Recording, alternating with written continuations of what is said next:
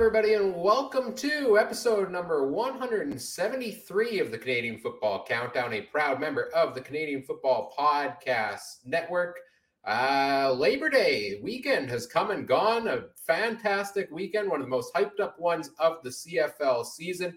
We're here to break it all down here tonight. We'll go through each of the games. We'll give our players of the week, update our power rankings, and talk through our CFL fantasy and betting results here as well. I'm Ryan Coop, and I am joined, as usual, by the great Michael Garrell. Mike, how are you doing tonight? This solo thing, this retro thing, whatever you want to call it, brings back a lot of great memories. Our football team created memories of a different kind, erasing memories of years past. We'll talk about that. A kicker also erased memories of a previous week, which is good. And I just want to talk about Labor Day memories as a whole. But nonetheless, good evening, Ryan. Good evening, everybody. I have a lot on my mind. Oh, boy. This better not be a 3-hour show. We'll try to keep it short. We'll try to keep it concise here this evening, Mike, as we move along throughout the evening. Hello to everybody joining us live as well. We're live over on YouTube, Facebook, Twitter, Twitch, you name it. All made possible by our presenting sponsor, Game Time TV, which you can learn more about at facebook.com/GameTimeTVMB. And what's the website link there, Mike? As of this morning, you can watch all of our content at watch.GameTimeTV.ca. Perfect. This episode of the podcast is also brought to you in part by BetStamp. There are so many different sports books out there these days. Each one offers you different prices on the same games. Well, how do you ensure you're getting the best value? BetStamp provides you that info at no additional cost by allowing you to simply pull up a game on their site, see the different odds offered for each game. You can see the money lines, you can see the spreads, you can see the over-under point totals, anything you want for each game, and you can see them across many different sports books, so they'll help you find the one that's going to maximize the return. If you're confident in your pick, you can just sign up through the corresponding page and link it to your BetStamp app through the BetLink page to make it easier to place those wagers once you find them. And if you want some extra insight, you can also take a look at the commission-free BetStamp marketplace, where people such as us here at the Canadian Football Countdown, if you search CF Countdown Pod there, you'll find us. You can see our picks and everybody else's picks every single week to see kind of what the rest of the field is picking in that regard. And through BetStamp's verified bet tracking, you get the guarantee and reassurance that the odds that have been picked are verified and legitimate at the time. Visit betstamp.app or download the free app from your local app store. Sign up with referral code CFC. Let them know we sent you. And start tracking your wagers, and best of luck with your online sports betting. And remember, always bet responsibly. Do not bet the farm. Mike, we're going to get into talking about each of the games here shortly. But of course, before we do that, we want to also acknowledge that the Canadian Football Countdown is brought to you from Treaty 1 territory, traditional territory of the Anishinaabe, Cree, Ojibwe, Dakota, and Dene peoples, and the homeland of the Métis Nation, as well as from Treaty 4 territory, traditional territory of the Cree, Saulteaux, Dakota, Lakota, Nakota, and Métis Nation. Before we get into talking about the games this week, a couple of things. First of all, I just want to a thank you, I think, is in order, because as announced on social media earlier today, we officially hit 10,000 all-time downloads on Podbean. Big accomplishment for us here for our little podcast. We're very excited about it. And we're very appreciative of everybody who has listened in, whether it's once, whether it's weekly, those who join us live every single week. We're very excited to have you join us as we talk about CFL football every single week. So thank you to everybody, and shout out to our amazing crew. Mike's here, I'm here, Adam and Trey, of course, a big part of that as well. Mike, I think let's get into game number one here, and then we'll talk about some other things as we get into things. Although Tim in the chat says, can you skip the Montreal Red Blacks recap, please? Sorry, Tim, we cannot. We'll start off with that one here, but Let's go right into Montreal, Ottawa, and then we'll get into Winnipeg, Saskatchewan. We may have a couple people hopping in here to help us out with that one shortly. So, Mike, Montreal, Ottawa, 38-24. The Red Blacks pull out the win here on the road. What was your initial take on this game? Well, my initial take after not having seen the game but watching highlights is, man, a calamity of a week for the Alouettes. If you go back to what was their bye week and their ownership situation, and to be honest, it appeared like it took itself on the field for this game. I thought that Montreal was ill prepared for this football game, and Ottawa came out. Um, Logic would suggest this was a bigger game for the visitors than it was for the home team, based on the standings. And it seemed to be that in 3 and a bit hours, we might not have been able to draw any conclusion about what we thought was safe and what we thought was a reasonable thought. Because coupled with results today, well, the Ottawa Red Blacks are no longer in the basement of the East Division and are hot on the heels of the team that they just beat suddenly for a playoff spot. I don't know. I don't know what to make of Montreal. I might have a very, we're getting into awards later on in the show. We talked about players of the week, and we talked about, I don't know, misfortune of the week, one of which happened on the sideline. The other misfortune would be this one. Full credit to Ottawa, but I'm really disappointed in Montreal. They had it right in front of them. And they traded their franchise quarterback for I don't know what reason, which is still trying to wrap my head around. And I'm not so sure about them anymore. And Well, all of a sudden, Nick Arbuckle to me has thrown something very interesting into this divisional race. Yeah, one of the things we had talked about on our Wednesday night preview show, Trey, Adam, and myself, is for Montreal, the concerns that they're coming off the bye week, but there were so many distractions. There was Vernon Adams trade. There was that other defensive trade. There was everything to deal with, Christophe Normand and the police report on, luring a minor and the fallout with the team with that. And he's now been released by the team, thankfully, after he was initially suspended. Then there was the whole Gary Stern news. Like, it was a chaotic bye week for Montreal, a team that doesn't seem to have discipline.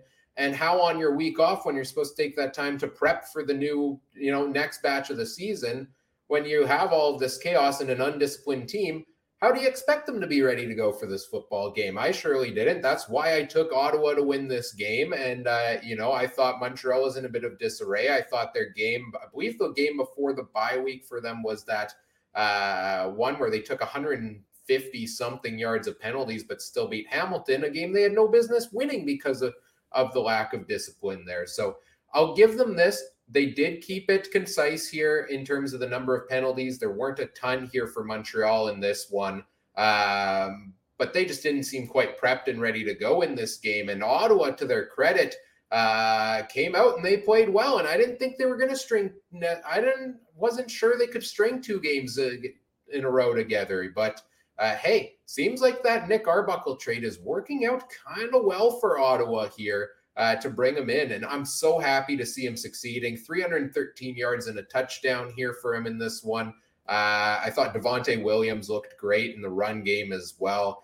Ottawa's all of a sudden got a little bit of momentum. And now we get to the point in the season where, I like to jump on the backs of an underdog team that is stringing a couple wins together here. I'll go out and say it. Maybe Ottawa can challenge for that home playoff game. Maybe they can challenge I don't know if they can challenge for first in the East. I think Toronto's, strung a couple wins together here, which is going to make that more difficult. But why not Ottawa hosting that Eastern semifinal against whether it be Montreal, Hamilton, or whoever crosses over from the West? This is a team that all of our talk had been about when's Paul LaPolice going to get canned, and now they've put 2 wins in a row together, and I'm excited to see what they can do from here. Mike, anything else on this one? What was the biggest thing that stood out to you for Ottawa here? The biggest thing that stood out to me is it looked like one team was on a bye, the other wasn't. And you'd be fooled, but maybe Ottawa was the team that came off the bye. Preparation is key. Can't really blame Montreal, but now they've got a really big matchup this week against BC and potentially their former teammate, who's gonna have a little bit of a fire lit under him after being traded. Level of concern for Montreal, not quite there yet, but if they start to continue to lose, maybe some of their early season problems that we thought they were having, but were masked a little bit by some pretty good play. There might be some of those concerns creeping back in and coming more to the forefront. You can only get away with, a certain bit of, undisciplined play for a while. And eventually it catches up with you. And, there's not a lot of football games that you can win taking 100 and something 50 yards in penalties. So clean it up in a hurry because it's still there for you. But, it's the wild. People talk about the wild west in the CFL. The East is like changing our perception on a weekly basis. I'm excited to see what comes out of all of this in the next couple weeks. And let's not mistake this head-to-head business that's about to continue in the second half with a lot of the divisional matchups. Everybody talks about the Banjo Bowl, Battle of Alberta, those types of rematches this week. I'm looking at one matchup in particular that I'm looking forward to this next week. Ottawa, Toronto, 1 p.m. Central on Saturday. Ottawa's won 2 in a row. Show me what you got. Yeah, and if they can win that game against Toronto, I mean, who knows what's going to happen down the stretch there in the East. Mike, let's move on to our next game here. The Winnipeg Blue Bombers and the Saskatchewan Roughriders. And, well, we had an interesting week of a little bit of back and forth between certain members of our podcast team, both on the podcast and on social media, of course. So what better way to recap this game than to have them surprisingly enter the studio at the same time? First, we've got the great Trey Colbeck is here. Trey, how you doing tonight? Fantastic, boys. Really wanted to talk about this game, so let's get at it. And we also have the great Adam Stewart joining us. The whole squad is here together. Adam, how are you tonight? You are muted. Okay, maybe that'll work better when I'm unmuted. Anyways, no, I'm doing real good. Just got off the combine. So, yeah, all going good. Right on. Of course, Winnipeg, Saskatchewan, the Labor Day Classic truly was a classic, a heck of a football game. I'd be remiss, though, if we didn't quickly touch on, before we get to the game, obviously there was a lot more going on in Saskatchewan than football on this particular day. Of course, the tragic events of the mass stabbings going on over in Saskatchewan. Hard to see events like this going on, hoping definitely for a safe and quick resolution to it as the police units continue to do their jobs there. And I think I can speak on behalf of all of us when our heart goes out to all the family and friends of those affected by these tragic events over in Saskatchewan. But yeah, heavy stuff for sure. It makes football take a bit of a back seat almost, which is a shame when the things like this happen. But nonetheless, we did have a football game that still did go off that day. Trey, you took the trip over to Regina to take in this game live. What was that experience like for you? Man, there's nothing like Labor Day. There's nothing like it. And Oh, there was more green than I thought there would be. I thought there'd be a little more blue, but there was tons of green. And yeah, I made it out. I made it out, guys. I didn't run my mouth. I didn't I didn't say anything. I made some friends, and I somehow got within the sweet Manitoba border last night. So I'm happy to be back home. But it was a good game, guys. Real good game, and yeah, I'm ready to talk about it. Yeah, let's get right into it. Let's start with you here, Adam. What's the big storyline in this football game for you in this close Labor Day Classic?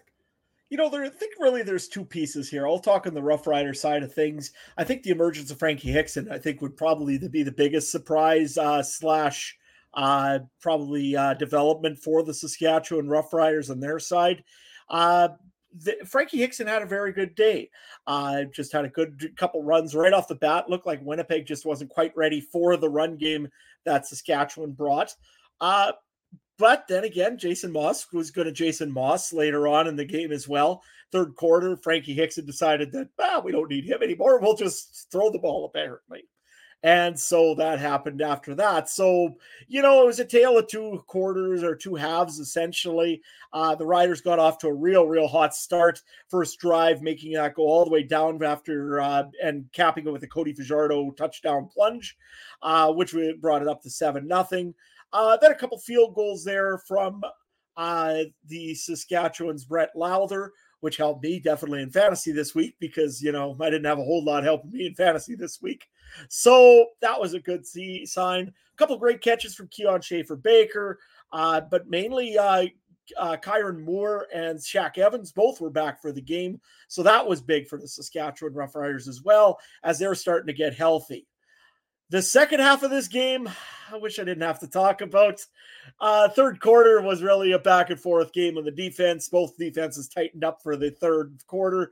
I think the highlight or anything really, if you want to know on that one, was I think in the third, or was it the fourth, that Tad Hansen got hurt for the Winnipeg Blue Bombers. That's going to be of note for next week, just because he is a big part of that front of that defense for the Blue Bombers. However, let's get to over a little bit later on into this game. I think probably the summary for me was about 3 or 4 minutes left in the fourth quarter when a nice little catch by Kyron Moore ends up putting the Riders on 2nd and 3, and then all of a sudden a flag is thrown.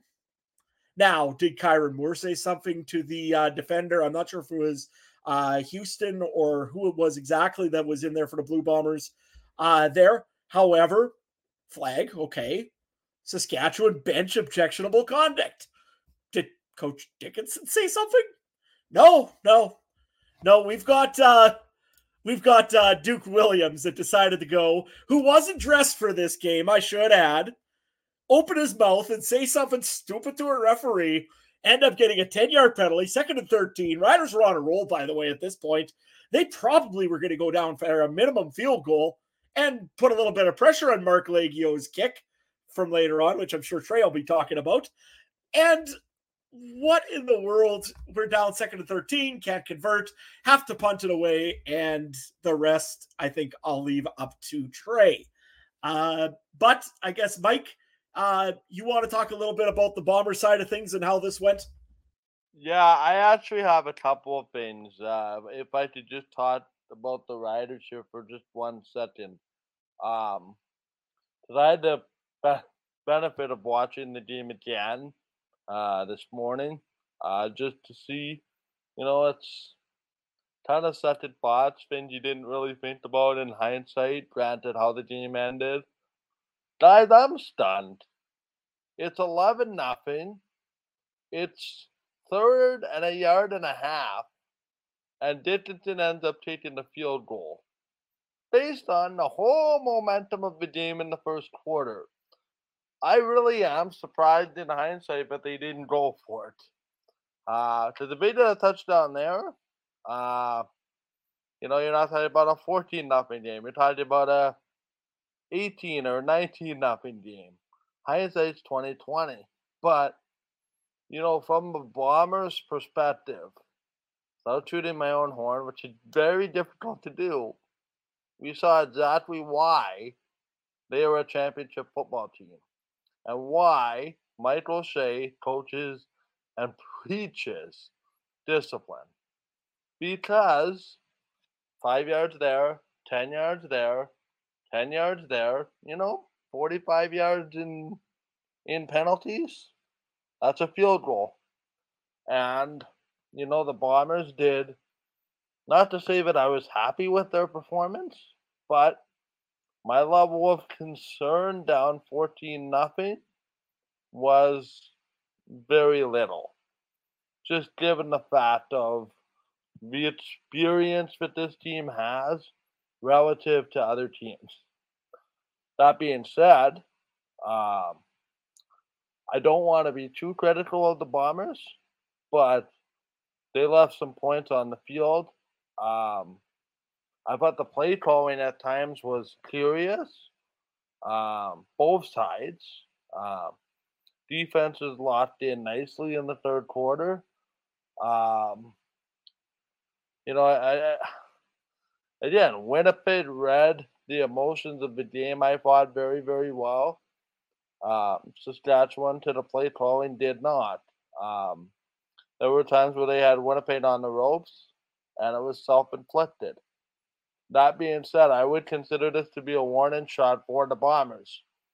But if and when Saskatchewan decides to clean up some of the extra penalties, this could be a game next Saturday. That being said, I'm going to give my coach of the week, whatever you want to call it, that, to the Saskatchewan offensive line coach for drawing up some kind of scheme that Jackson Jeffcoat and Willie Jefferson did not have near the effect in the game that I thought they would. That being said, the rematch, and just to cut my comments a little bit short, this game is about adjustments. There's a game Saturday, there's a game, 2 weeks later. Now it's about adjustment. My concern is if Saskatchewan opened the playbook too far to try to win this game, and now Winnipeg can scheme around it. That being said, I do believe Theodric Hansen will be a bigger loss, more so on the special teams aspect than on the defensive aspect. But all in all, as is I think with a lot of these Labor Day games, it wasn't a beautiful painting. It's just a beautiful 2 points. Well said. Well said there, Mike. Trey, you got to take this game in live and then had a long drive back from Regina to Winnipeg to think about it afterwards. So what stood out to you from this game? I know you were a bit fired up about some of the things you saw. So what's got you fired up here, Trey? Well, I'm going to give a lot of praise to Saskatchewan for this game, especially that first quarter. And I'll try to describe it as best as I can. But they have a formation that I've fallen in love with this year. It's like a pistol set. Fajardo's kind of in shotgun, fullback to his side and running back behind him. And they have a tight end. And they were running it beautifully. They kept doing the counter draw kind of thing where I believe Hickson, the O-line would go one way. Hickson would take a step, cuts the other way.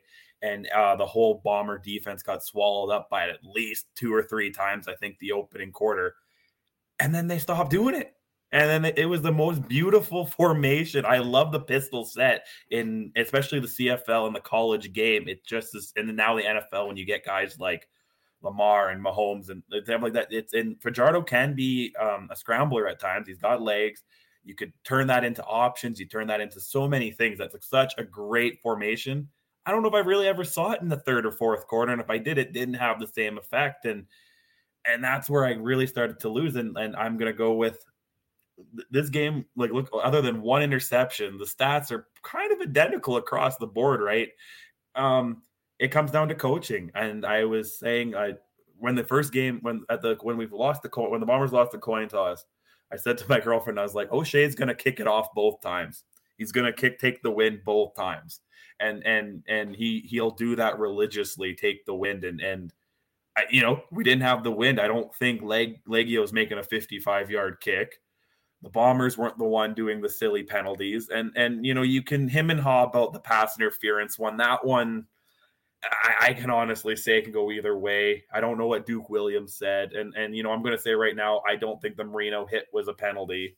So, I think the reffing, it's Labor Day. You're going to have some weird calls and some things are going to get let go. But it was a heck of a game, and I got to give the rider a lot of credit. And I think that it's a bittersweet 2 points in the standings. And I really appreciate the old guy that gave me a dirty look when he overheard me say we clinched a playoff spot when I was walking back to my car. He wasn't happy about that comment, but I was just I wasn't saying nothing about your guys' team. I was just saying my team clinched a playoff spot. But yeah, I really give a lot to. I think it was Riders and Legio. That the Riders, that's the only and O'Shea's coaching. That's the things I really wanted to talk about.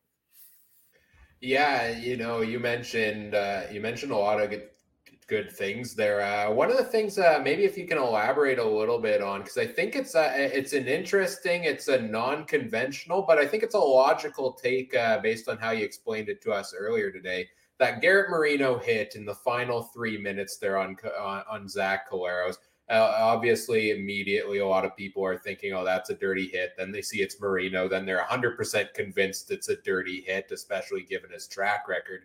But you seem to be kind of going a different direction there. So why don't you think this one's a penalty, Trey? And unless there's a rule, like I said also in the group chat, that negates this. But my understanding is because it's a handoff and a pitch, Collaros turns into a blocker. He's no longer the passer, right? Because he had pitched it. So it's the same thing to me as like if Marino ran right into Hardrick or Yoshi on whatever, or a receiver, right? That's and I understand unless there's another rule saying quarterbacks can't get hit in that situation, but like that's the way I looked at it. Is it was a backwards pass? It's not a forward one. He's no longer the passer. He's a player just laterally passing it, and then he turns into a blocker necessarily, right? And then I think it's obviously magnified because it's like it's enemy number one out there who did it. If it was another rider, would we even really be talking about it as much? If Jefferson actually did that to Fajardo, would we be talking about it as much? There was a couple hits there the Bomber defense got away with too. And, so it would have been different if it was a forward throw. I think that's my difference. But let's look at the rule book. Maybe there is something protecting the quarterback in that situation, but no, I don't think so. Yeah, that was my immediate reaction on it as well. As first thing when I saw the hit, I was like, that might be a bit late. Then I saw it was Garrett Marino, and it was like, oh, of course, right? Like that's the immediate reaction. Of course, it's Marino. But then you kind of think about it, and yeah, I think most of the uproar is just based on track record. If it was anybody else and maybe less of a big stage football game, we're thinking maybe that's a 15-yard penalty, maybe a fine, but certainly not, suspension worthy. But, with Marino, it's the track record. It's every week it's something different with him. And so it starts to build up and up where even if a hit is, potentially marginal, he's going to get called for it, whether it's on the field, whether it's supplemental discipline afterwards. Something's got to give there for Garrett Marino at some point, right, Adam? Yeah, absolutely. I looked at that one too, and the first initial thought was the same as yours, Ryan. What the heck? It's Garrett Murray. Oh no, here we go again. Now that I look at it again, the other thing you got to remember is you do a pitch and you're doing a fake run, right? You're trying to run around and make it look like you still have the football, which means you're kind of exposed to getting hit. If that was an NHL play, that's a body check. That's not a tackle. It's not a smoke. It's not an absolute destroy. Let's face it. I've been showing all week Craig Butler taking off Buck Pierce's head. That was way worse than what we seen out of Garrett Marino here today, or last night. So to me, you could call objectionable conduct if you really want to. I could see where it could come in because again, Zach Collaros is still looking the other way a little bit. You could try that if you really want to, but I can't see this being a fine or a suspension or anything else, just because really there's not much there. And the ref used his discretion on that call. He thought that, hey, he could have been, let's face it, if Zach Collaros pulled that ball down and started running with it, Garrett Marino hit him like that, there'd be no question. It's just a hit. I think, right? Right, Mike? Yeah, I think that's a really interesting scenario, but you guys bring up. Like my real concern with it is, and again, this is hindsight being 2020. I had a completely different reaction last night after the fact, as you would imagine. The only concern I have with it is it's a defenseless quarterback. Um, but again, he's making that beeline right towards them.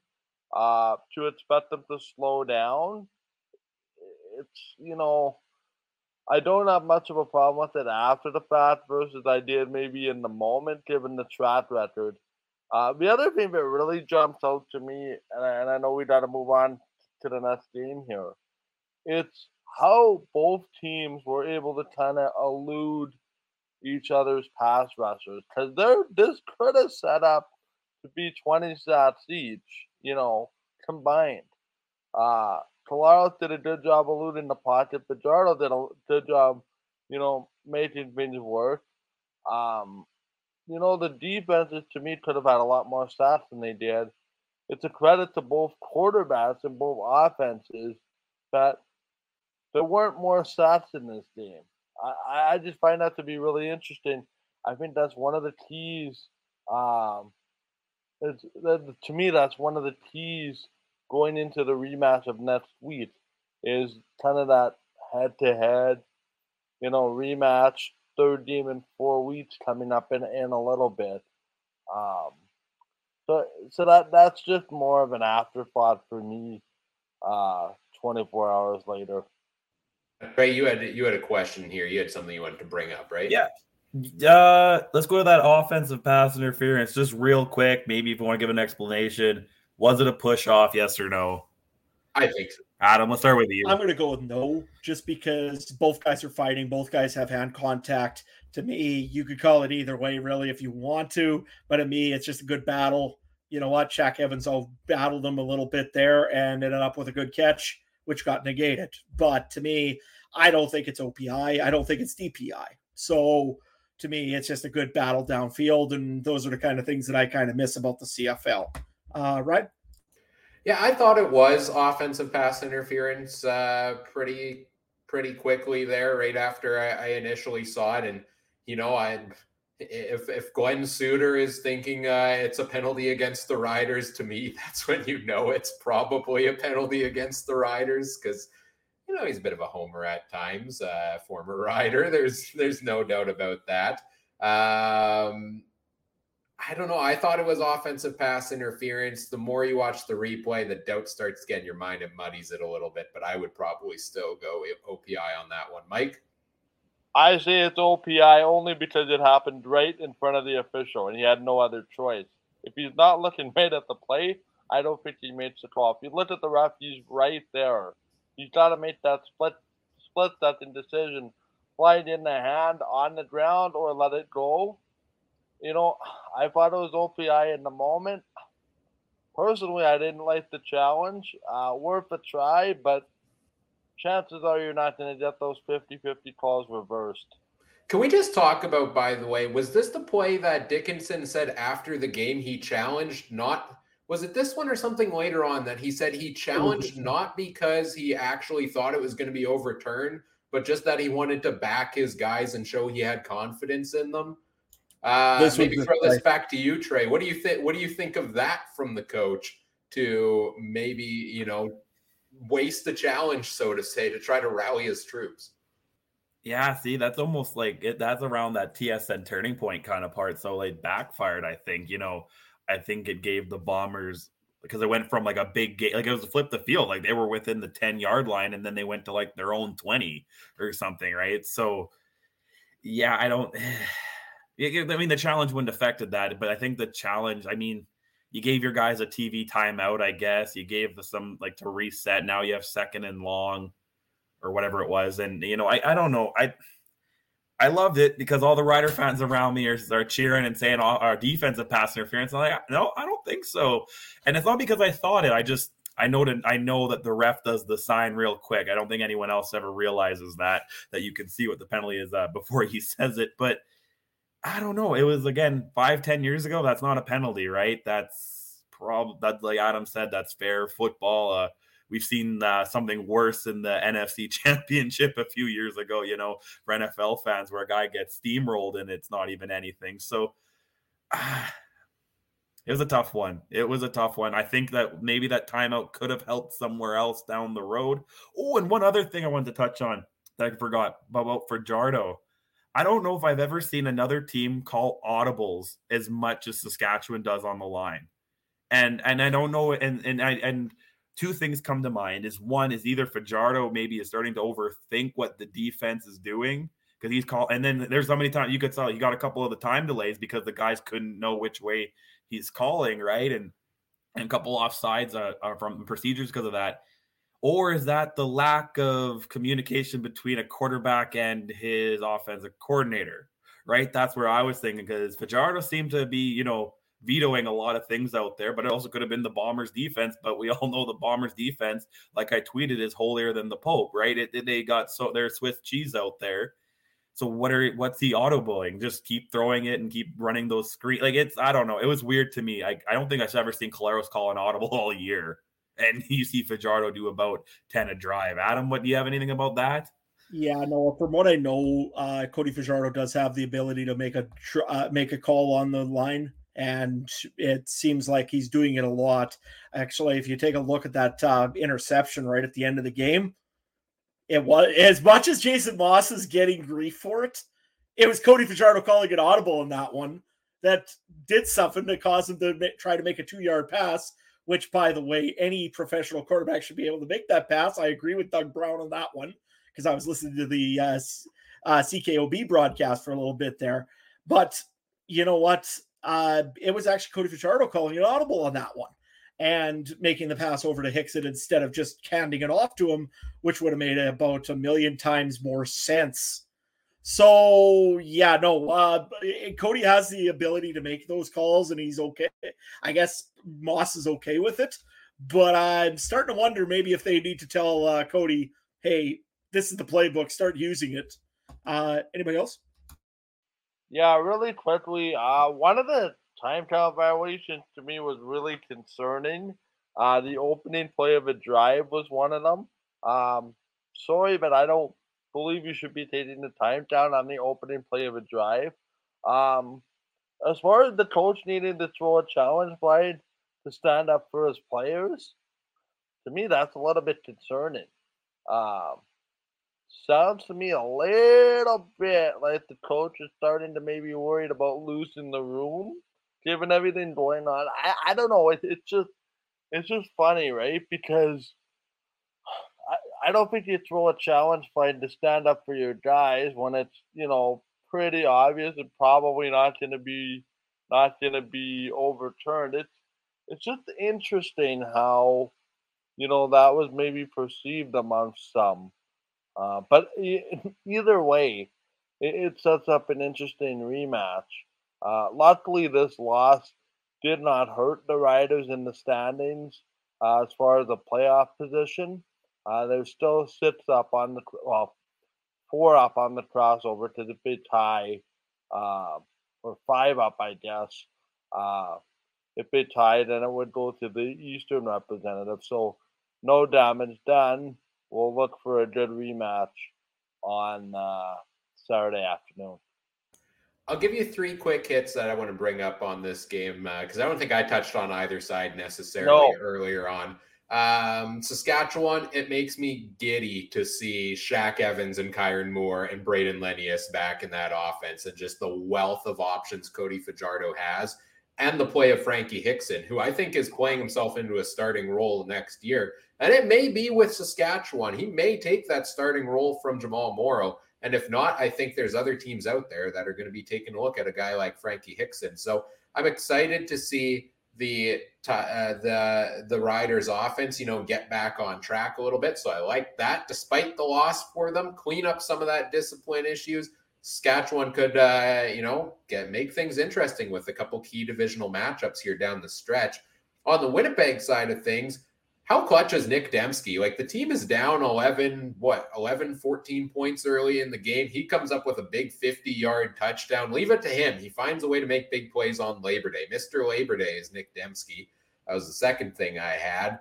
And then the third one is, yeah, maybe we shouldn't have all called for Mark Leggio to get cut after missing field goals a couple weeks ago in that loss to Montreal. It's almost like the guy was a 90% field goal kicker on the season besides those couple of misses there. It's almost like he's having a heck of a year and is one of the top kickers in the league.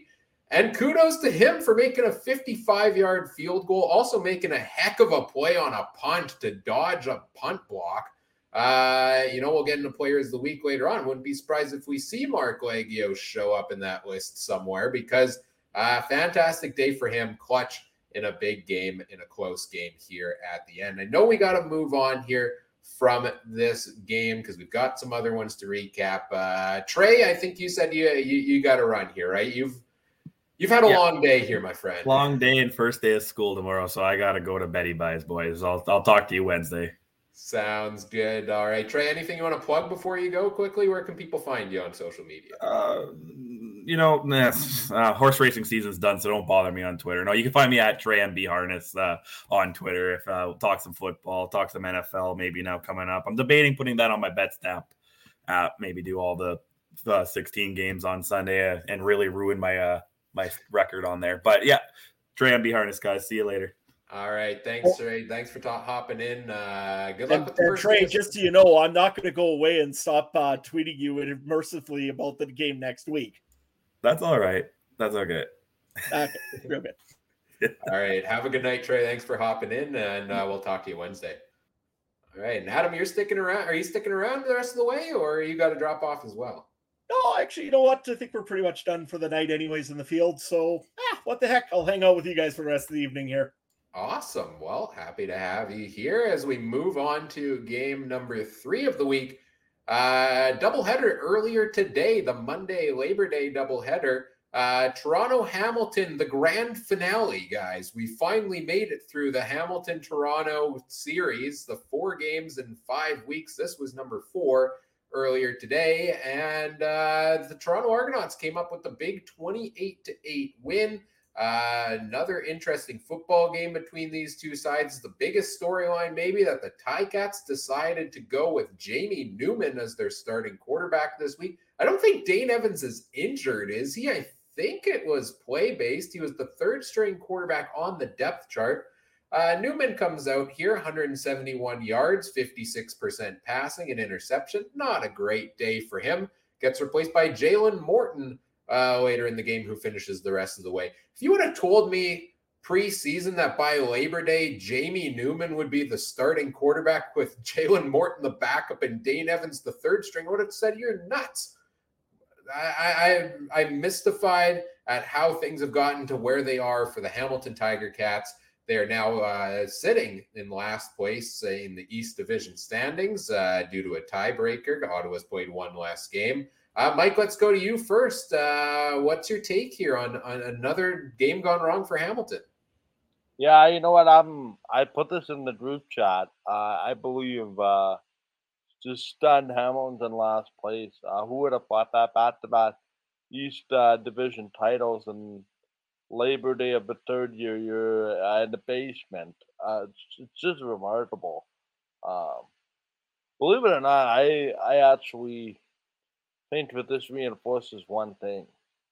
That you need a solid quarterback to win in the CFL. No disrespect to Jamie Newman or anybody else that comes in to play quarterback, but the drop-off between a Matt Schultz and a Dane Evans to a Jamie Newman to the backup today, it's steep.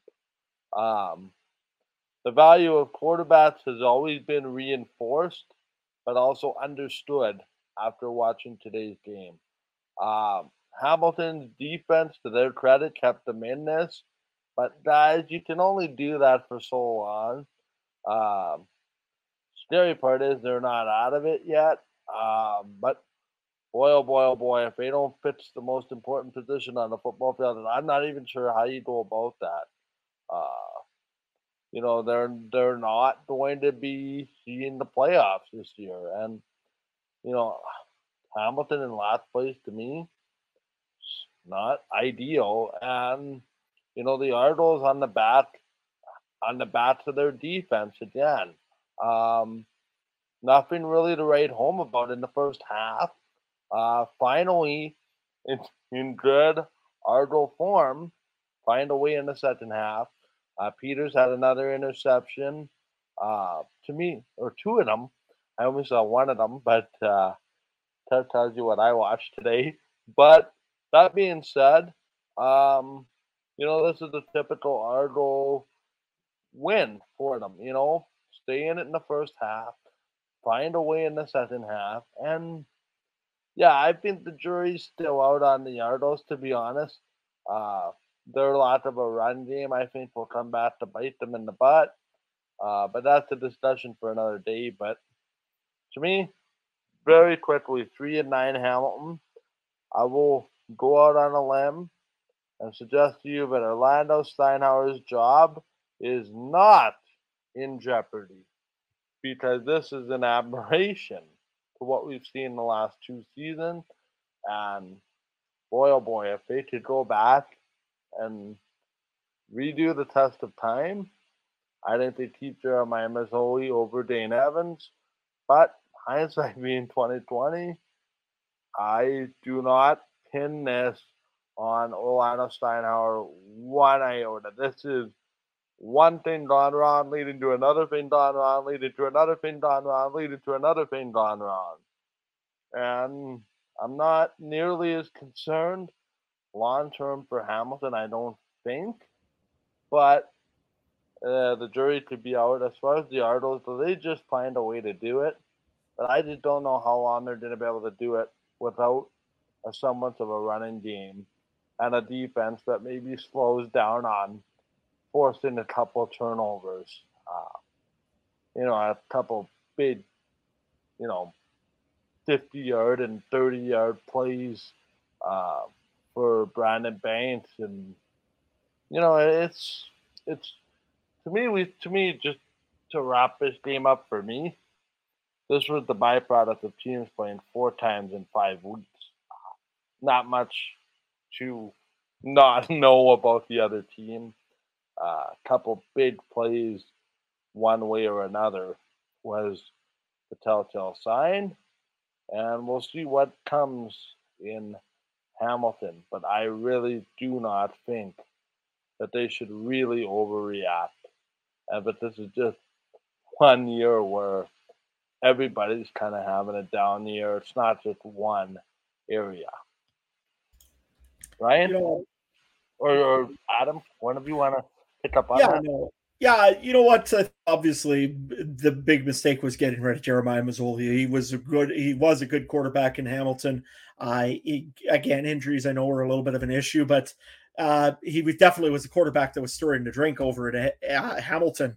I'm looking at this team, though, and they've got more problems than just the quarterback. Look at the run game. If you want to get any pressure off of your quarterback, you start running the football.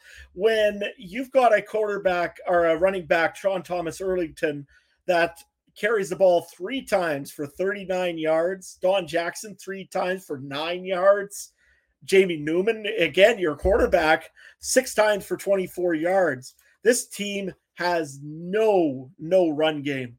And when you have no run game, you're not going to have a very effective quarterback, because most of the time he knows that he's got to rely on those running backs to save him from taking a big hit. And when you're getting hit all the time because your running backs can't do that, you got problems. I'm looking at their that if anybody right now is to blame on this, it probably is your offensive coordinator, Tommy Condell. He has just decided the heck with the run game. I'm just going to pass it and hope that something hits. And if something does, well, great. We'll try it again, I guess. It's a very, very weird offense.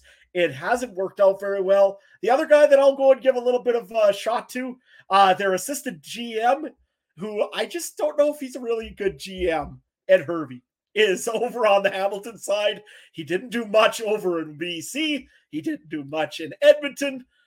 And now he's in Hamilton. So, you know what? I have a funny feeling maybe this is something to do with it.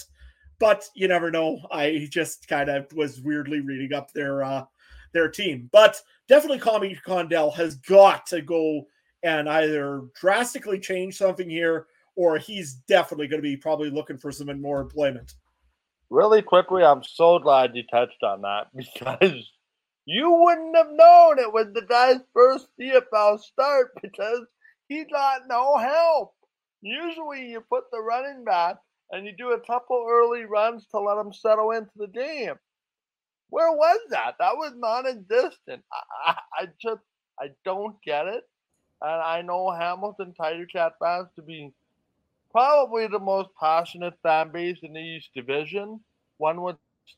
They certainly didn't sign up for a 3-9 start to the season. Makes you wonder. The other thing also to keep in mind, Don Jackson was, I thought, a good running back from what I remember. I know Calgary Stampeders fans remember him being a fairly productive running back. Where did he go in Hamilton? They've got the offensive line. They made a trade for David Beard this week. He was the backup this week, but you know what? He's they've got a solid, good offensive line. What's going on in Hamilton that's weird? I know the quarterback's one thing, but you should be able to establish a little bit of a run game. I know they did last few years later on in the season, but you know what? Time's a ticking, guys, and you've got a lot of big hole to get out of right now, Ryan. Is this a case of Tommy Condell just trying to get too cute with the playbook? Like you mentioned the run game, and every game, Tim White gets in there, Poppy White gets in there. I mean, Jamie Newman, I kind of expected him to run quite a bit in this game.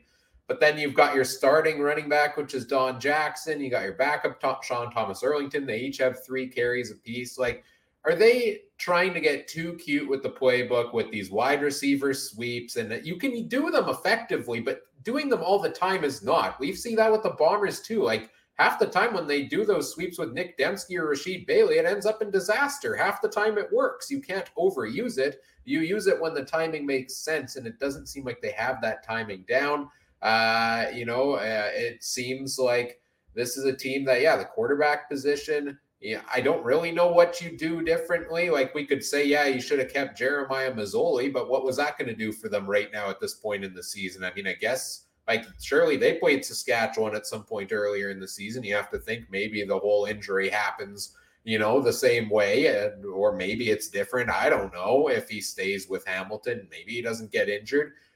But having him at his current state wouldn't make a difference because he ain't playing. So, Hamilton's been hit with some big injuries here. They don't have the depth to, I think, make up for it right now. And that's part of the problem. And I don't think the offensive game plan is helping with that either. So things are not looking good right now for the Ticats, I would say.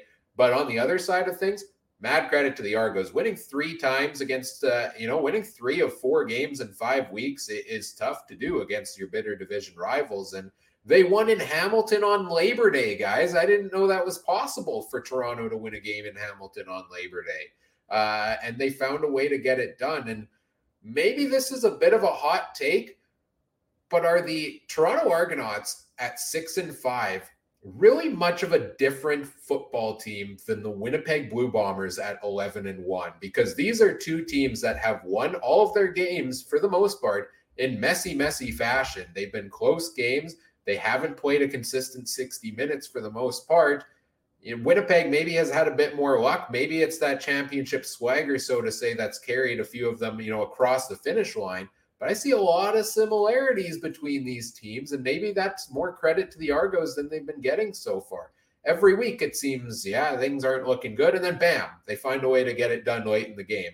That defense is making plays right now. Can they keep it up? I don't know, but they've been playing well. McLeod Bethel-Thompson's, still doing all right at quarterback, I think. I'm more of a supporter of him than I think most people are. And they're finding ways. They're deep at wide receiver. They're getting AJ Ouellette involved in the passing game and in the rushing game. I think they're doing a lot of good things. They just got to find that consistency here. Adam, I don't think you've touched on the Argos here yet. What do you think of this one from Toronto? And am I way off base with my take that they're the Bombers of the East? Well, think about it, really. They've got, on paper, before you can't call any injury here, they have probably one of the best run games probably in the league, with the combination of, if Andrew Harris wasn't hurt, Harris and Ouellette. Both of them are very good running backs. McLeod Bethel-Thompson is a very similar quarter to Zach Collaros. throws the odd more interception, but can turn it on in the fourth quarter, just like Zach Collaros. You've got a guy like Hurley Gittins Jr., who's been a great receiver for a long time. You could probably compare him something along the lines of Janarian Grant. It's a very similar team, to be honest with you, especially on the offensive side. And on the defensive side of the ball, they are the old Winnipeg Blue Bombers in a way, because they've got those defensive ends and they've got that line core that can really make some interceptions and make some moves happen in the backfield. So to me, I think the Toronto Argonauts aren't far from the Winnipeg Blue Bombers, other than a couple bounces and a couple of interceptions. And take a look at today. Winnipeg has not really gotten Greg Ellickson going for the last few weeks, but he's been hurt. All of a sudden today, it's the same thing over Toronto. Brandon Banks comes out, has 2 touchdowns today, and absolutely goes and smashes his old team in the face and says, I told you shouldn't have got rid of me. So you expected it sometime during these 4 games. Finally, it happened today. So to me, yeah, the Argonauts are not that far from the Winnipeg Blue Bombers. But mind you, I don't think the Winnipeg Blue Bombers are kind of on that cloud of, I'm 11-1, I'm the best team. Yes, you've got the best record. Are you the best team, though? You know what? There's been a lot of very fortunate things for the Winnipeg Blue Bombers that have happened. That being said, you got to be good to be lucky and lucky to be good. They're a good team, but are they the best? I have a challenge for you, Adam. Sure, what do you got? If you say Winnipeg isn't the best team in the league, then who is?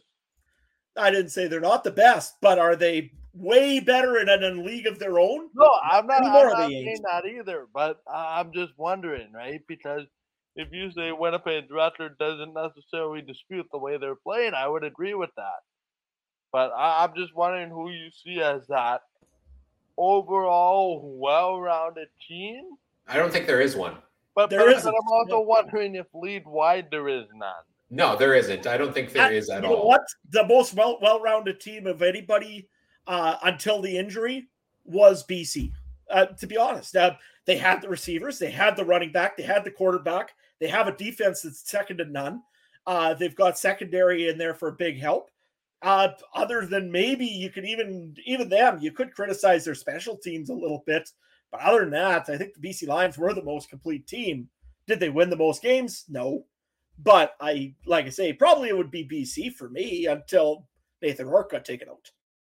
Yeah, I agree. I think across the league this year that we've seen a lot of average football teams. And as we get more into those divisional matchups down the stretch, I think we're going to see standings that pretty much even out across the board. I think these are going to be tight divisional standings as we go down the stretch here. Let's move on to our final game of the week. The Edmonton Elks and the Calgary Stampeders. Edmonton going into Calgary, and the Stamps taking this one 26-18. A game where Jake Mayer gets his second straight start for Calgary, and he gets his first win of the season here. Didn't look pretty for a lot of the game, I would say, for Calgary. We didn't expect this one to necessarily be a close match based on the previous matchups between these two teams. But I think, credit to Edmonton for putting up a solid game here. I didn't expect much out of Edmonton in this game, I'll be honest.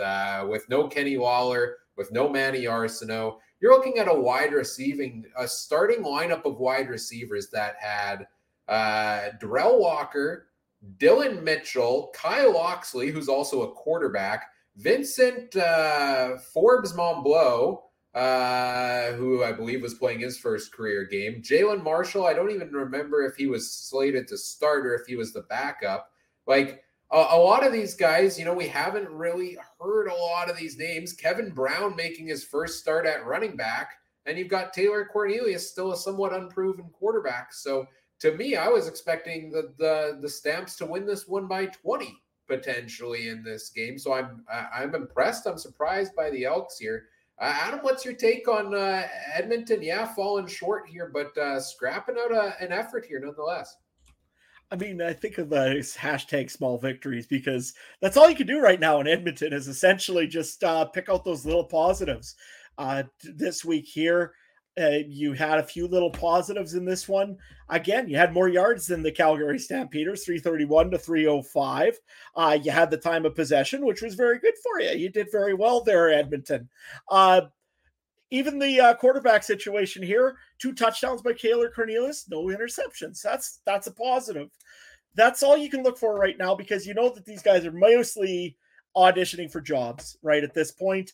And you look at a guy like Taylor Cornelius, he's fighting to even have a chance to be the quarterback moving forward in Edmonton, with a guy like Trey Ford possibly coming off of the injured list. Well, as soon as Chris Jones could get him off the injured list. One thing, though, that I want to bring up with the Edmonton Elks, can we move on from Deron Carter already? I mean, the guy's getting burned. He's getting beat out there. He doesn't look good. He doesn't look like he used to. I don't know if this motivational talk is what he needs, but I mean, he every play, Malik Henry was all over it and looked great today against Deron Carter. So to me, you got a guy that just is not there anymore. They need to do some work on their secondary a little bit in Edmonton. They got a lot of work to do, and I mean, they're continually changing and rotating and changing.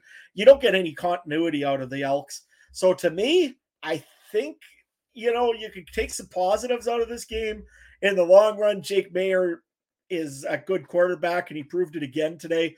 A good quarterback will win you a game in a gritty way, in a solid way.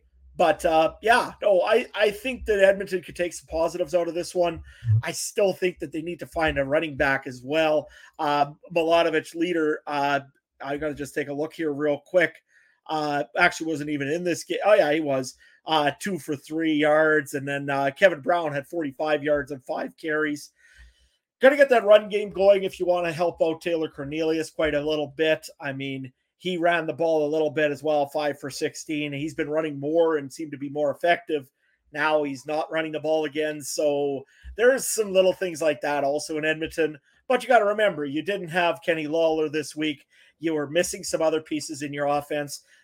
You traded away David Beard for some reason. I'm still trying to figure that one out. For another offensive lineman even, right? Like it was not like it was to upgrade somewhere else. It was for another offensive lineman.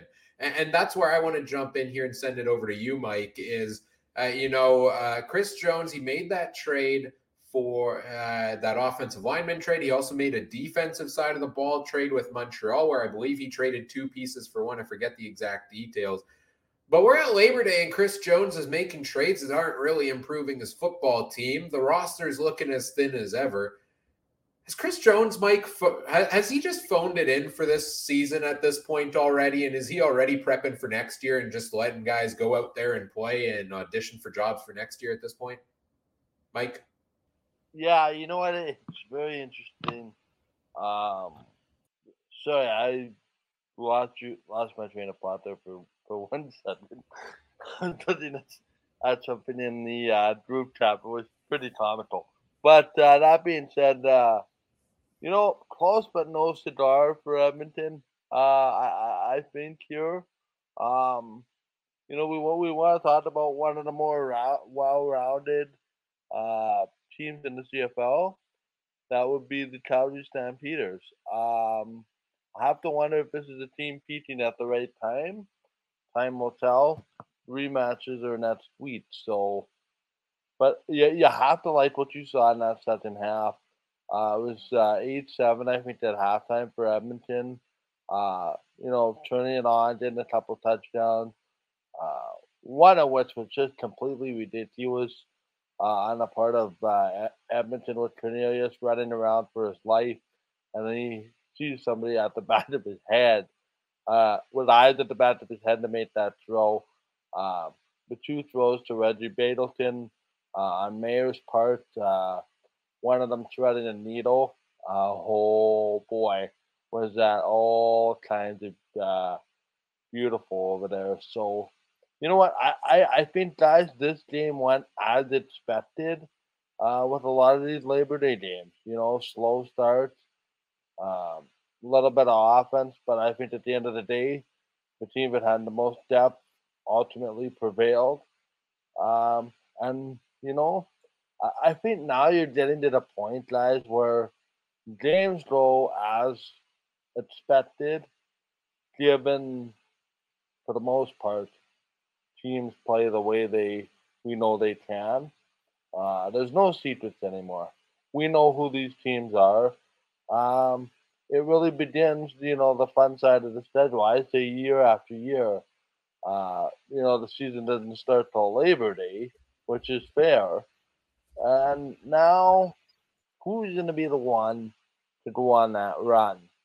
But, strikes a little bit of fear into those top teams.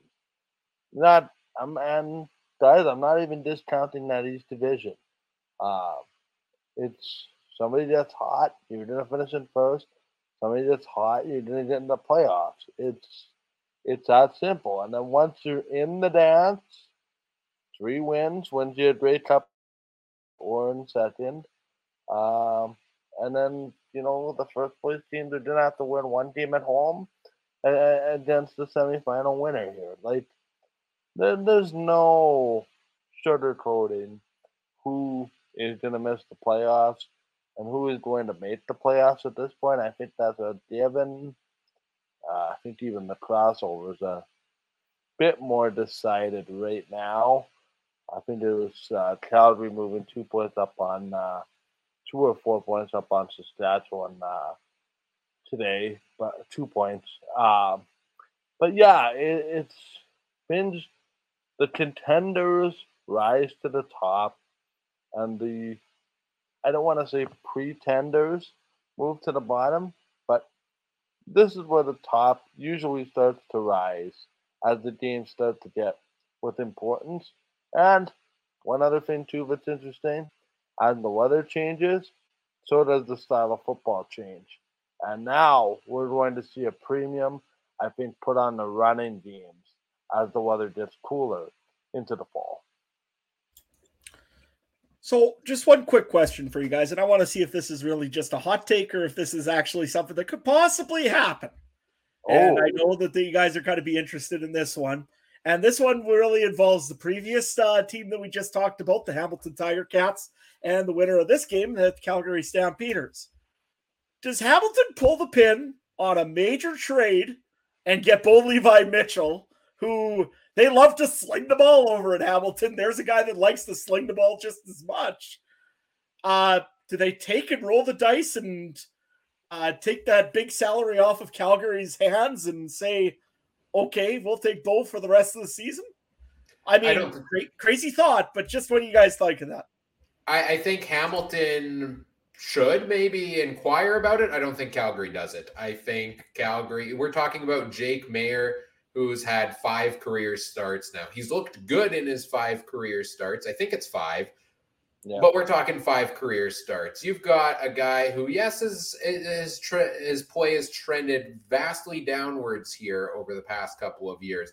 But you still have that history of Bo Levi Mitchell. You have a guy who's used to playing football, and despite not necessarily at as high of a level anymore, still finds a way to do enough to help his team win games. So especially after we saw Nathan Rourke go down due to injury, and then BC had to go make that trade. If I'm Calgary, I'm not trading Bo Levi Mitchell. I'm making Jake Maier my quarterback going into next season, but I'm keeping Bo as my backup the rest of the way here. And could things get interesting if Bo stays on the bench and Bo doesn't like being on the bench? Does he, say, hey, there's a team that could use a starter or give me a chance? I don't know. I think that's unlikely given his relationship with Dave Dickinson, but I think you keep Bo Levi Mitchell. We're talking about a 7-4 Calgary team that's only lost games to Winnipeg and BC. 3 to Winnipeg, 1 to BC so far. They've won the rest of their games. Now it's getting a crunch time down the stretch for them where they're probably going to make that West playoff spot in the top 3 in the West. Who are they going to have to beat when they get to the playoffs? Winnipeg and BC. And that's the most intriguing thing for me for Calgary is good football team that hasn't been able to beat the teams ahead of them yet, but has found a way to win the other games. So I like Jake Maier, of course, as a starter. I wasn't as impressed this time. I think his first half, he struggled here a little bit more. But all in all, I think he's a guy that it can be the number 1 down the stretch, but you got to have Bo as that insurance policy. Mike? Yeah, I 100% agree with you, right? I like the thought here, Adam. I see that as a one a trade that benefits one team, and that's the team that's getting the better position in the trade and getting the quarterback. Um, Also, I think it would be for an asset that you could really use long term. Um, However, I think you're opening up a completely different discussion if this is mid February and should Hamilton go after Bo Levi Mitchell? Okay, you know what? If we're having this discussion in February, I think the answer is a resounding yes. But as we've seen, injuries change things in the dynamic. And that I'm going to call it right here, right now. We haven't seen the last of Bo Levi Mitchell in Calgary. That there's something's going to happen where Bo's going to come off the bench and needs to be a very important part of this situation. The only thing that I will maybe suggest is uh, if if you can get something, if you're Calgary, that'll help you fortify that um, that backup quarterback spot. It really depends what you think about the third string guy on the depth chart and Tommy Stevens. But yeah, Jake Mayer to Tommy Stevens in a playoff game. I'm not liking that too much. My Jake Mayer to Bo Levi Mitchell. Okay, that gives me a chance, right? And I look at Calgary as being this scary team that would really scare me if I'm a Bomber fan, just from the standpoint of, okay, now I'm gonna flip it this way. You played BC with Nathan Ward. You haven't seen BC without him. The other side of this is you played 3 one-possession games with Winnipeg, where one good play and you're going to win that game. So, yeah, I would I make the call if I'm Hamilton? Absolutely. You're doing yourself a disservice if you don't. But whether you pick up the phone and you can put a package together that helps Calgary address an immediate need as a backup quarterback, not sure unless you want to put Dane Evans in that package, which to me would open up a discussion of interesting. But if I knew Calgary was getting a quarterback back to offset the loss of Bo, I would probably do it. But other than that, um, you know, you're still trading, in my mind, the best player in the trade, and it's hard to win it. The team that trades the best player in any trade rarely wins the trade, unless you're the Calgary Flames, who had an off season that looked like their team was burning, and they somehow flipped it into a royal flush. But maybe Hafnado can phone his buddy Tree Living down the street, same ownership group. But no, I think you pick up the phone, but I really don't think that discussion goes very far. However, in February, if Hamilton was to say, okay, second round pick coming your way for the negotiation rates to Bo Levi Mitchell, absolutely. The other side of this is salary. Calgary has no real reason to dump the Bo Levi Mitchell salary when it's coming off the books anyway in a couple months. So that's that long-winded answer. Given the current circumstances, no. Maybe if there was a year left on the contract, yes. But I would be I like the thought, and if I'm Hamilton, I'd do it. But I don't like it if I'm Calgary. So you're telling me that they should be phoning a certain GM down in Florida and seeing if they can make a trade for an older quarterback down there. Yeah, I hear Tom Brady's available. What the heck? Kind of, sort of, maybe, but no. I think, guys. I think even this notion of Fajardo being traded or being cut or being benched has kind of quieted down the last 2 weeks. Like Cody's had enough of 2 games now that he's done enough that he probably will be okay. The only guy that I could really see this actually maybe making a trade for Bo Levi Mitchell, the aforementioned, and like I said, Hamilton and Edmonton seems to trade every week, so you never know, they might just try to throw one in there too. And do you think Chris Jones could put his ego aside enough to go out and call about a trade for Bo Levi Mitchell? Yeah, I do, because here's my thing. I think that he would rather have Bo Levi Mitchell than he would have Taylor Cornelius, who'd make a great backup for Calgary, right? And he could also sweeten the pot with a Kenny Lawler. And something else that Calgary might just drool over and say, that's a playoff player, we could use him. But why are you making this trade if you're Edmonton? Bo is a free agent after this season. You could potentially throw the money at him in free agency. I don't know if he's necessarily a guy you're trading some assets potentially away for to go and get in free agency at this point in his career. But there's so many problems for Edmonton. I don't think Bo solves it. Well, Taylor Cornelius and Kenny Lawler are one-year contracts. That's why I'm saying they're available just as much as Bo Levi would be. It's showing to Bo Levi that, hey, we want you. And we want you bad enough that we'll make a trade to get you this year and get you started to be acclimated with our new team. So that's at least something to get the guys in the stands or something back to like maybe do something like that. But again, yeah, right. I don't see this making sense. Here's the discussion, Adam. I understand the standpoint, but get them acclimated with what team? Chances are you're going to have 35 new guys in there anyway. So fair. We know how Christos operates. To me, though, what I think is really interesting, if you're one of those teams in the West, is some of those defensive players that Hamilton has. Now, if you want to look at a Simone Lawrence in Winnipeg, if you want to look at a Dylan Wynn, if you want to look at a Mason Bennett type or something of that nature, sure, let's have a discussion about it if you are serious about a rebuild. Granted, Hamilton could be looking at this and saying, you know what, 2-3 wins, we have enough division wins, enough division games coming up, but we can override this.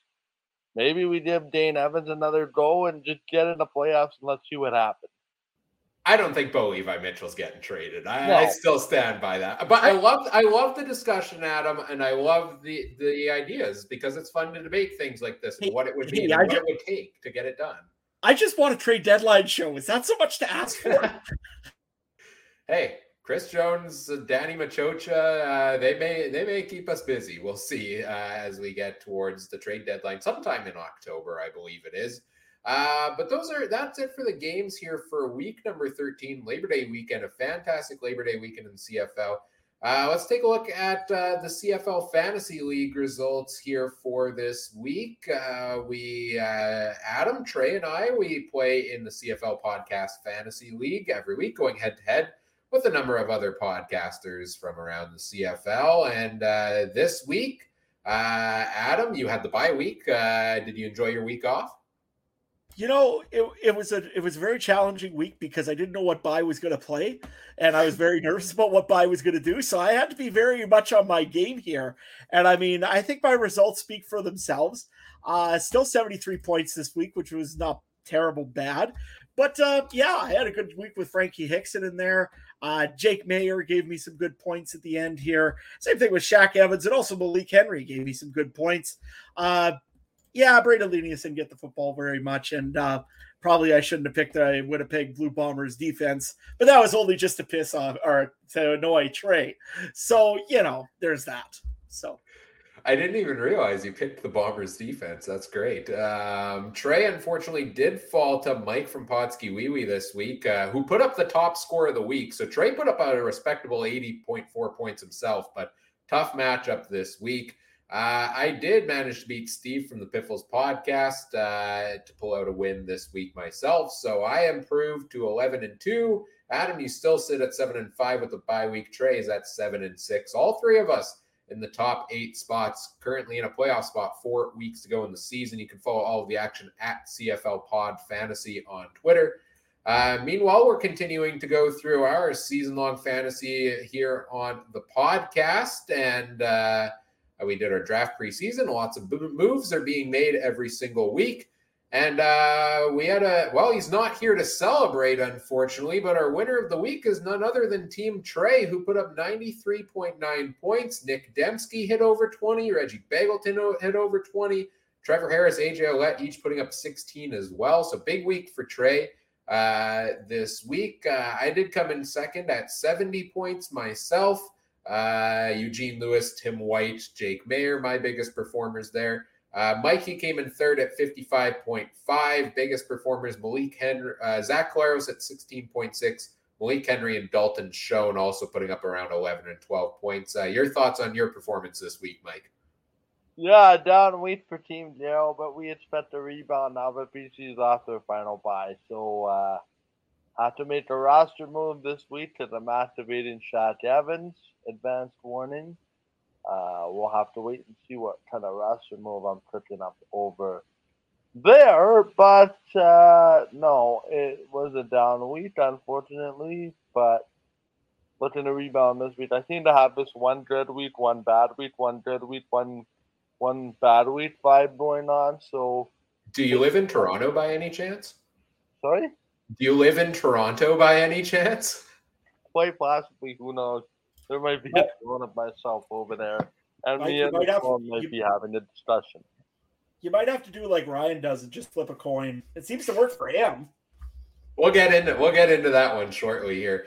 Adam, but I'm happy you're here tonight so I can grill you on this one. Looking at your roster, you fell just short of Mike. You put up 53.7 points this week.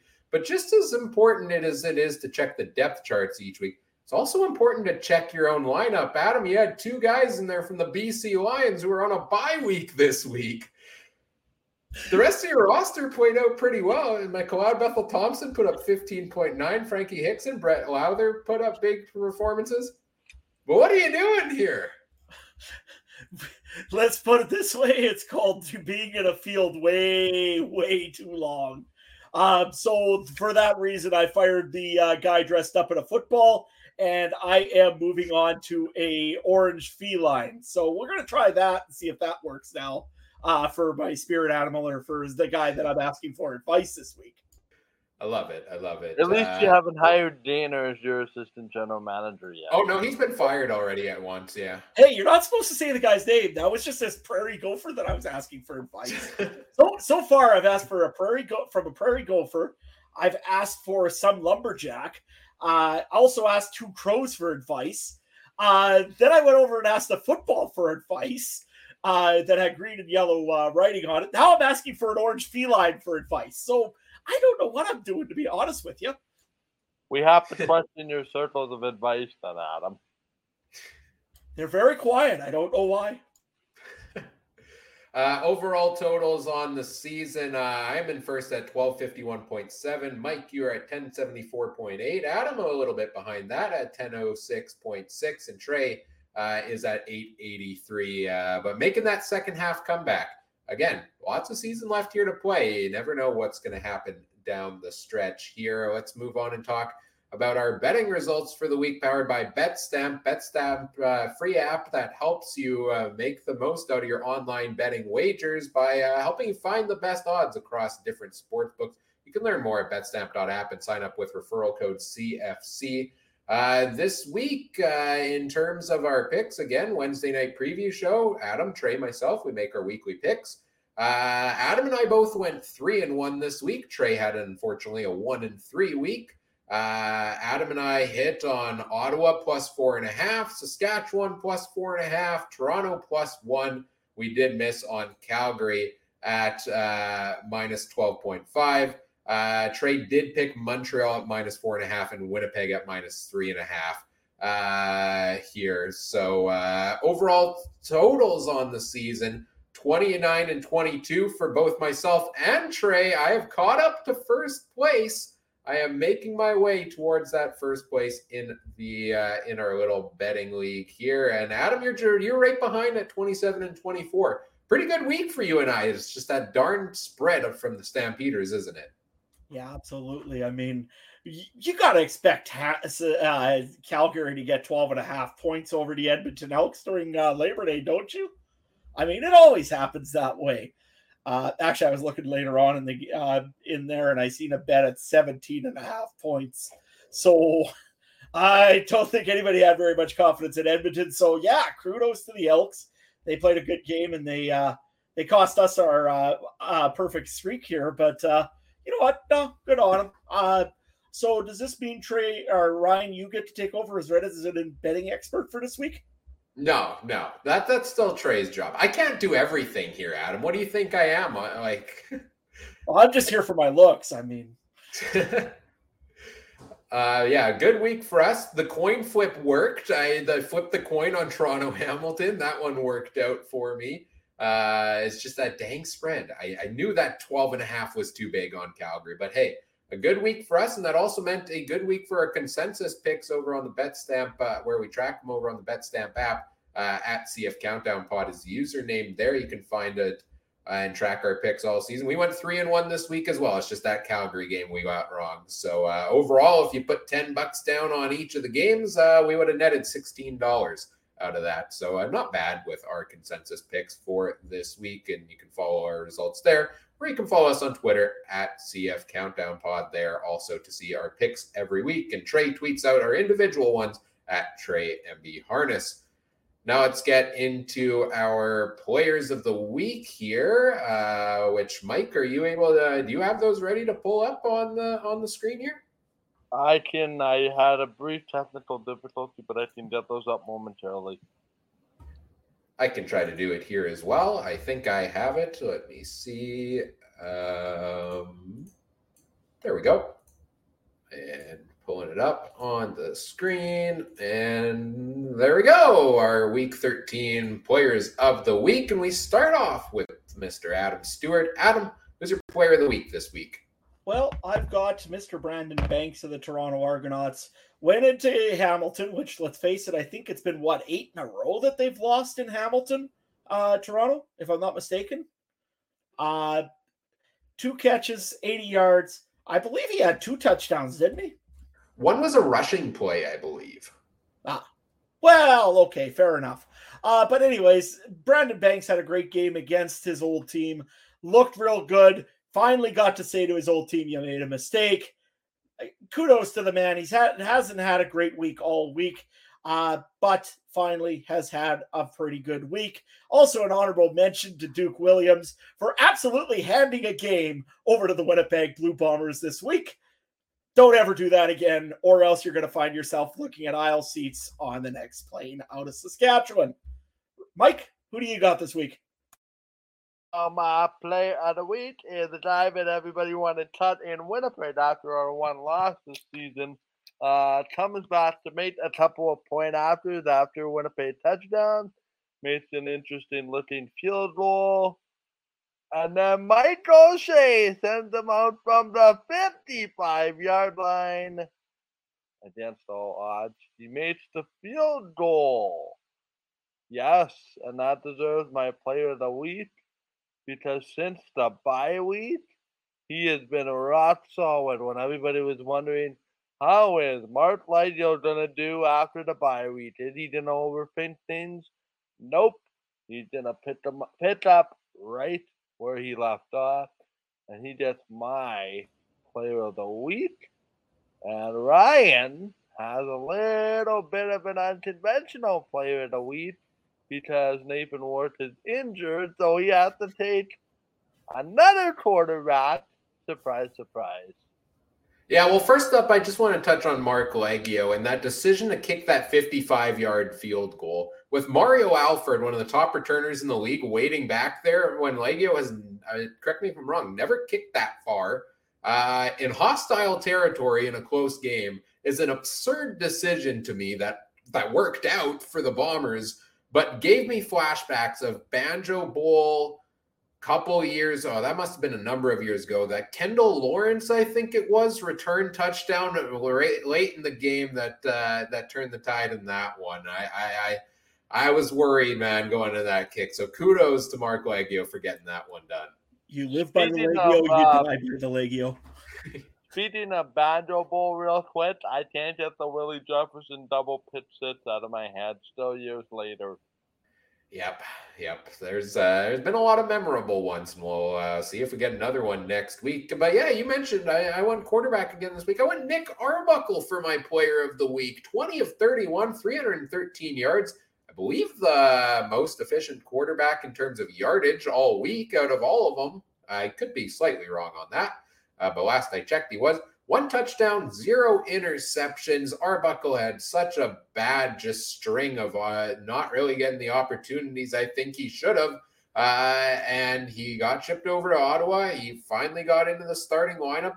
He's won 2 games in a row here now, and he put up another solid performance again this week. Could he be the piece Ottawa needs to turn it around, make a run into the playoffs, and who knows where they go from there? So I got to give some love to Nick Arbuckle. I've been waiting for him to get his chance again. Chris Jones wasn't giving it to him in Edmonton, shipped him off to Ottawa, and now he's won 2 games in a row here. So kudos to you, Nick Arbuckle. And it was really a toss-up between Arbuckle and another guy who I'm happy Trey took his player of the week, because otherwise I'd give him an honorable mention myself. Jalen Acklin of the Red Blacks, also monster game for him. 7 catches, 10 targets, 159 yards for Jalen Acklin, who had a couple quiet weeks there after being the leading receiver, throughout the first chunk of the season.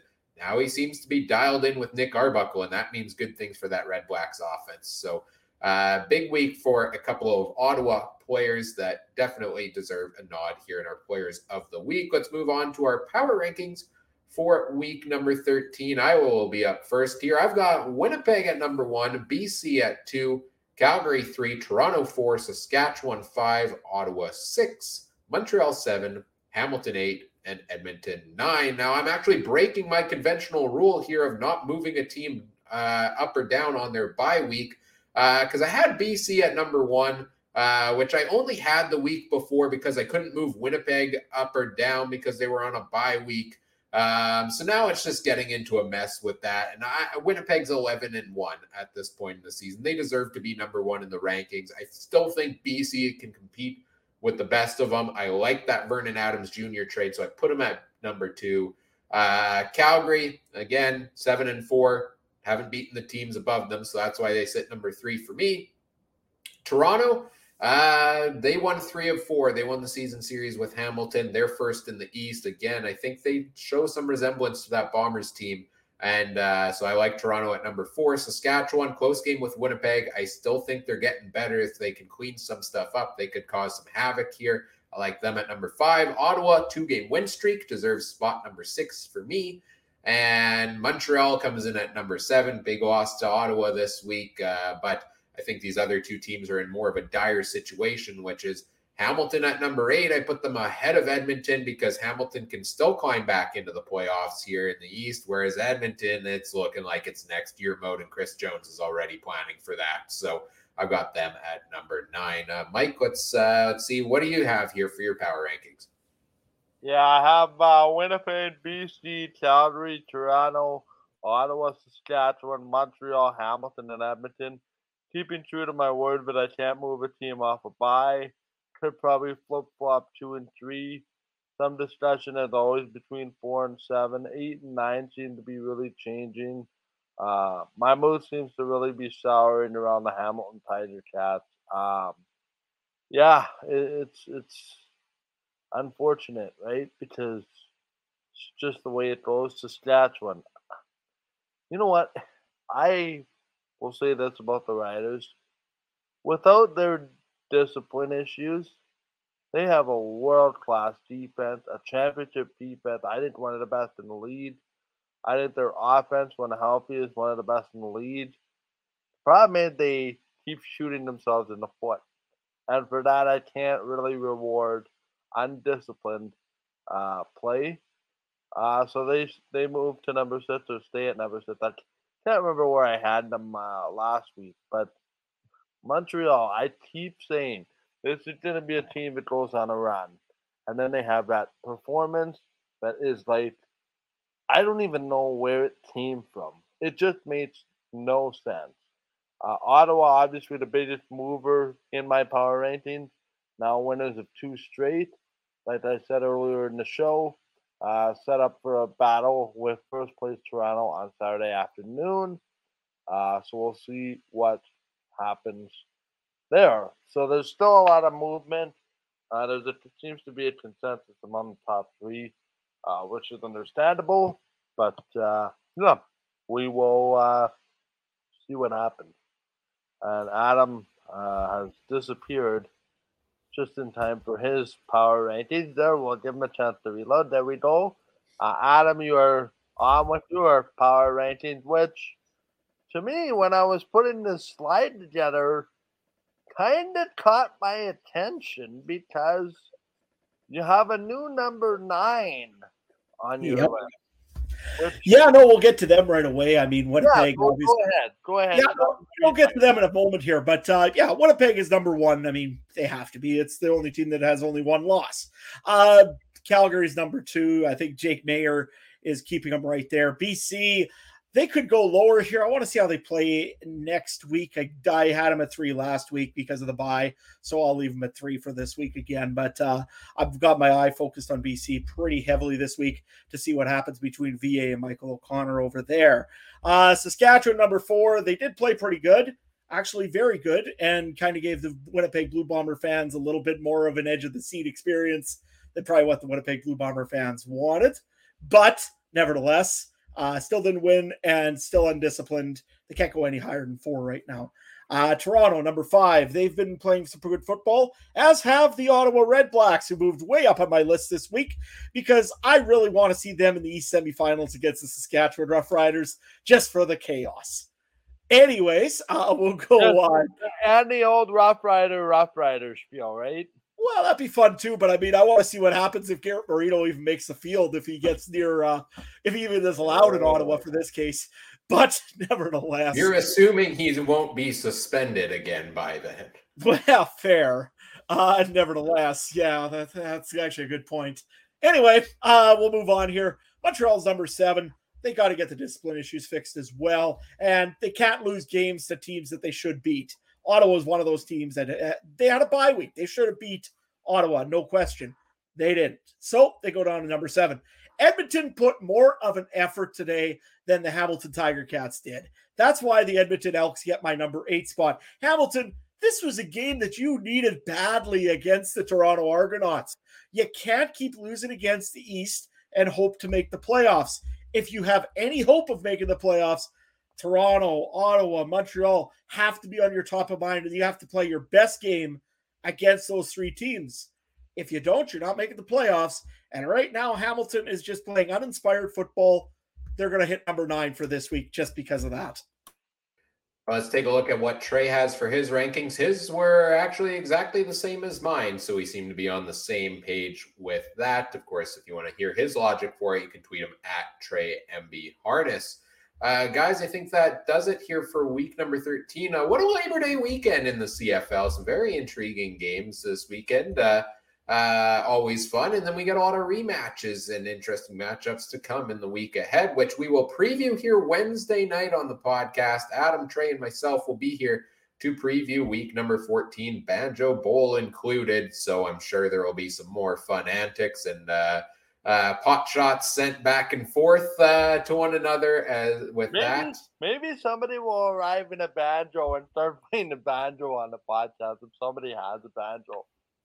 I do not, and I am musically challenged, so I will leave that to one of you to be in charge of that. Funny how it just pops up at random times. I don't know how that happens here in Saskatchewan. Gotta go ask Troy Westwood. Wow, you're ready to go for that one. That was great. Wednesday night, 9 p.m. Winnipeg time, 8 p.m. Saskatchewan, other time zones accordingly. We will be back here streaming on all the different platforms with our Week 14 preview. We'll take a look at the storylines, fantasy, and make our picks against the spread there as well. And then the following Monday, we'll be back same time to recap all of the events of week number 14, just like we did here tonight. Of course, you can catch that over on YouTube, Facebook, Twitter, Twitch. Just search the Canadian Football Countdown on any of those platforms, all made possible by our presenting sponsor, Game Time TV. Learn more at facebook.com/GameTimeTVMB. You can also catch the show over on the Game Time TV YouTube page there. Also, you can follow us on social media on Facebook and Twitter at CF Countdown Pod. Make sure you check out all the other great shows from around the Canadian Football Podcast Network as well at CF Pod Network. Guys, where can people find everything you've got going on? Let's start with you, Mike. Yeah, just a couple of quick notes here on the way out before I give my Twitter account, if that's okay. I want to give a shout out to some Canada West football, which started their opening weekend. Just got a note from Canada West. Saskatchewan's Mason Nias is earned the Player of the Week. The reason that name sounds so familiar is he is viewed as one of the most complete quarterbacks in Canada. A lot of people suggesting the team like the Saskatchewan Roughriders should go have a look. Regina Rams had two special teams and defensive player of the week. Anthony Bennett on defense and Ryder Videra on special teams. The Rams with a win over the Calgary Dinos. And of course, Mason Nias leading the University of Saskatchewan to an upset here at IG Field over the Manitoba Bison. So that's your weekly Canada West recap. So watch for that throughout the year. Best of luck to all 6 teams. It just goes to show the preseason polls should be thrown in the garbage because the Rams were scheduled to be in last place according to the preseason polls, and look what happened. Other programming notes quickly. Next Monday, the show will be preempted off of the Game Time TV YouTube pages. We made way for some Game Time programming. The show will air on a tape delay on the Game Time YouTube channel next Tuesday sometime. So check out the regular channels for next Monday's show over on the Canadian Football Countdown YouTube and all the other channels. We'll make an announcement as to when that tape delayed version will air on the Game Time TV YouTube channel sometime next Tuesday. So then with that out of the way, you can find me on Twitter at Mike Darrow. In the comments, somebody fired up for Wednesday night hockey. We get things started with the Winnipeg Blues, Winnipeg Freeze over on Game Time Radio on Wednesday night. Preseason hockey. Bill Christensen, Skylar Peters will have the call. All the links and stuff will be on my Twitter later in the week at Mike Darrow. I know that was a long preamble, but Finn's getting a little bit excited. Awesome, Mike. Finn's getting a little bit exciting here in the office this week. It's like a week before Christmas, but it's not Christmas. Good night, everybody. Awesome, Mike. Yeah, exciting times with the hockey seasons kicking up for you here. And I know you're going to be a busy man in the next little while. So good luck with all of that. And of course, we're happy to have you here on this Monday night here as well. Adam, where can people find everything you've got going on right now? Well, yeah, we've got a lot going on right now with harvest going on, and with seed swathing going on, and with everything else going on. You can find me at Adam Stewart 1. Most times better yet, though, take a look over my Instagram page. It's at Farmer in Sask. You'll find a heck of a lot of good photos of combines breaking down, combines warming up, all sorts of problems with combines if you enjoy that. Also, there's some good swathing photos, some grain bin photos. I don't know. I got a lot of farm photos right now. But I also have some smart comments usually on YouTube and over on Twitter, just because, you know what, I got to keep Trey on his feet. Make sure you also give Trey a follow at Trey MB Harness. And also to all our fans out there that got us to just over 10,000 downloads just this last in the last day. Thank you so much. Really appreciate it. I know I don't do a whole lot. Ryan and Mike here, they're the real heroes of this show, but somehow they still let me come in here once in a while and make some silly comments about the Rough Riders. Not sure why they do, but they do, I guess. So anyways, Banjo Bowl this week. Looking forward to it. And yeah, hoping to get going here and make sure Trey has a fun evening. Am I going to get a copyright strike for that, or is that royalty-free banjo music? Actually, I think it's royalty-free. So. Okay, perfect. No, Adam, we bring you in for your takes on your commentary on the Riders because it just looks bad if it's 3 Bomber fans doing it. So that's why we bring you in. No, of course, an important part of the show. Don't sell yourself short here, Adam. I'm very happy to have you and Trey joining us here, Mike and I, after many years of just the two of us. It's been a lot of fun podcasting with the 3 of you throughout this season. And hey, they say the season only starts at Labor Day, which means we're just getting started here. 2 episodes a week, all the way down the stretch throughout the rest of the CFL season. It's bound to be a lot of fun. If you want to follow me on Twitter, you can find me at CooperTrooper42. I don't tweet a lot, but you can find me there. Right after this, I'm going to be getting ready for my NFL fantasy draft because the NFL season starts up in just a couple of days here. So it's a great time to be a football fan. We're getting into the thick of the CFL season here, and the NFL's starting up and college football's starting up and all that fun stuff. So look forward to, if you like football, it's a good time of year for you. Whatever podcast platform you're listening on, we always appreciate it if you do all the fun things such as like, comment, subscribe, rate, review, share the show with your friends. Help us continue to grow the show. And on behalf of our panel here this evening, for Mike and Adam and Trey, who joined us earlier, I'm Ryan saying thank you for listening. Take care. Have a good one. Bye.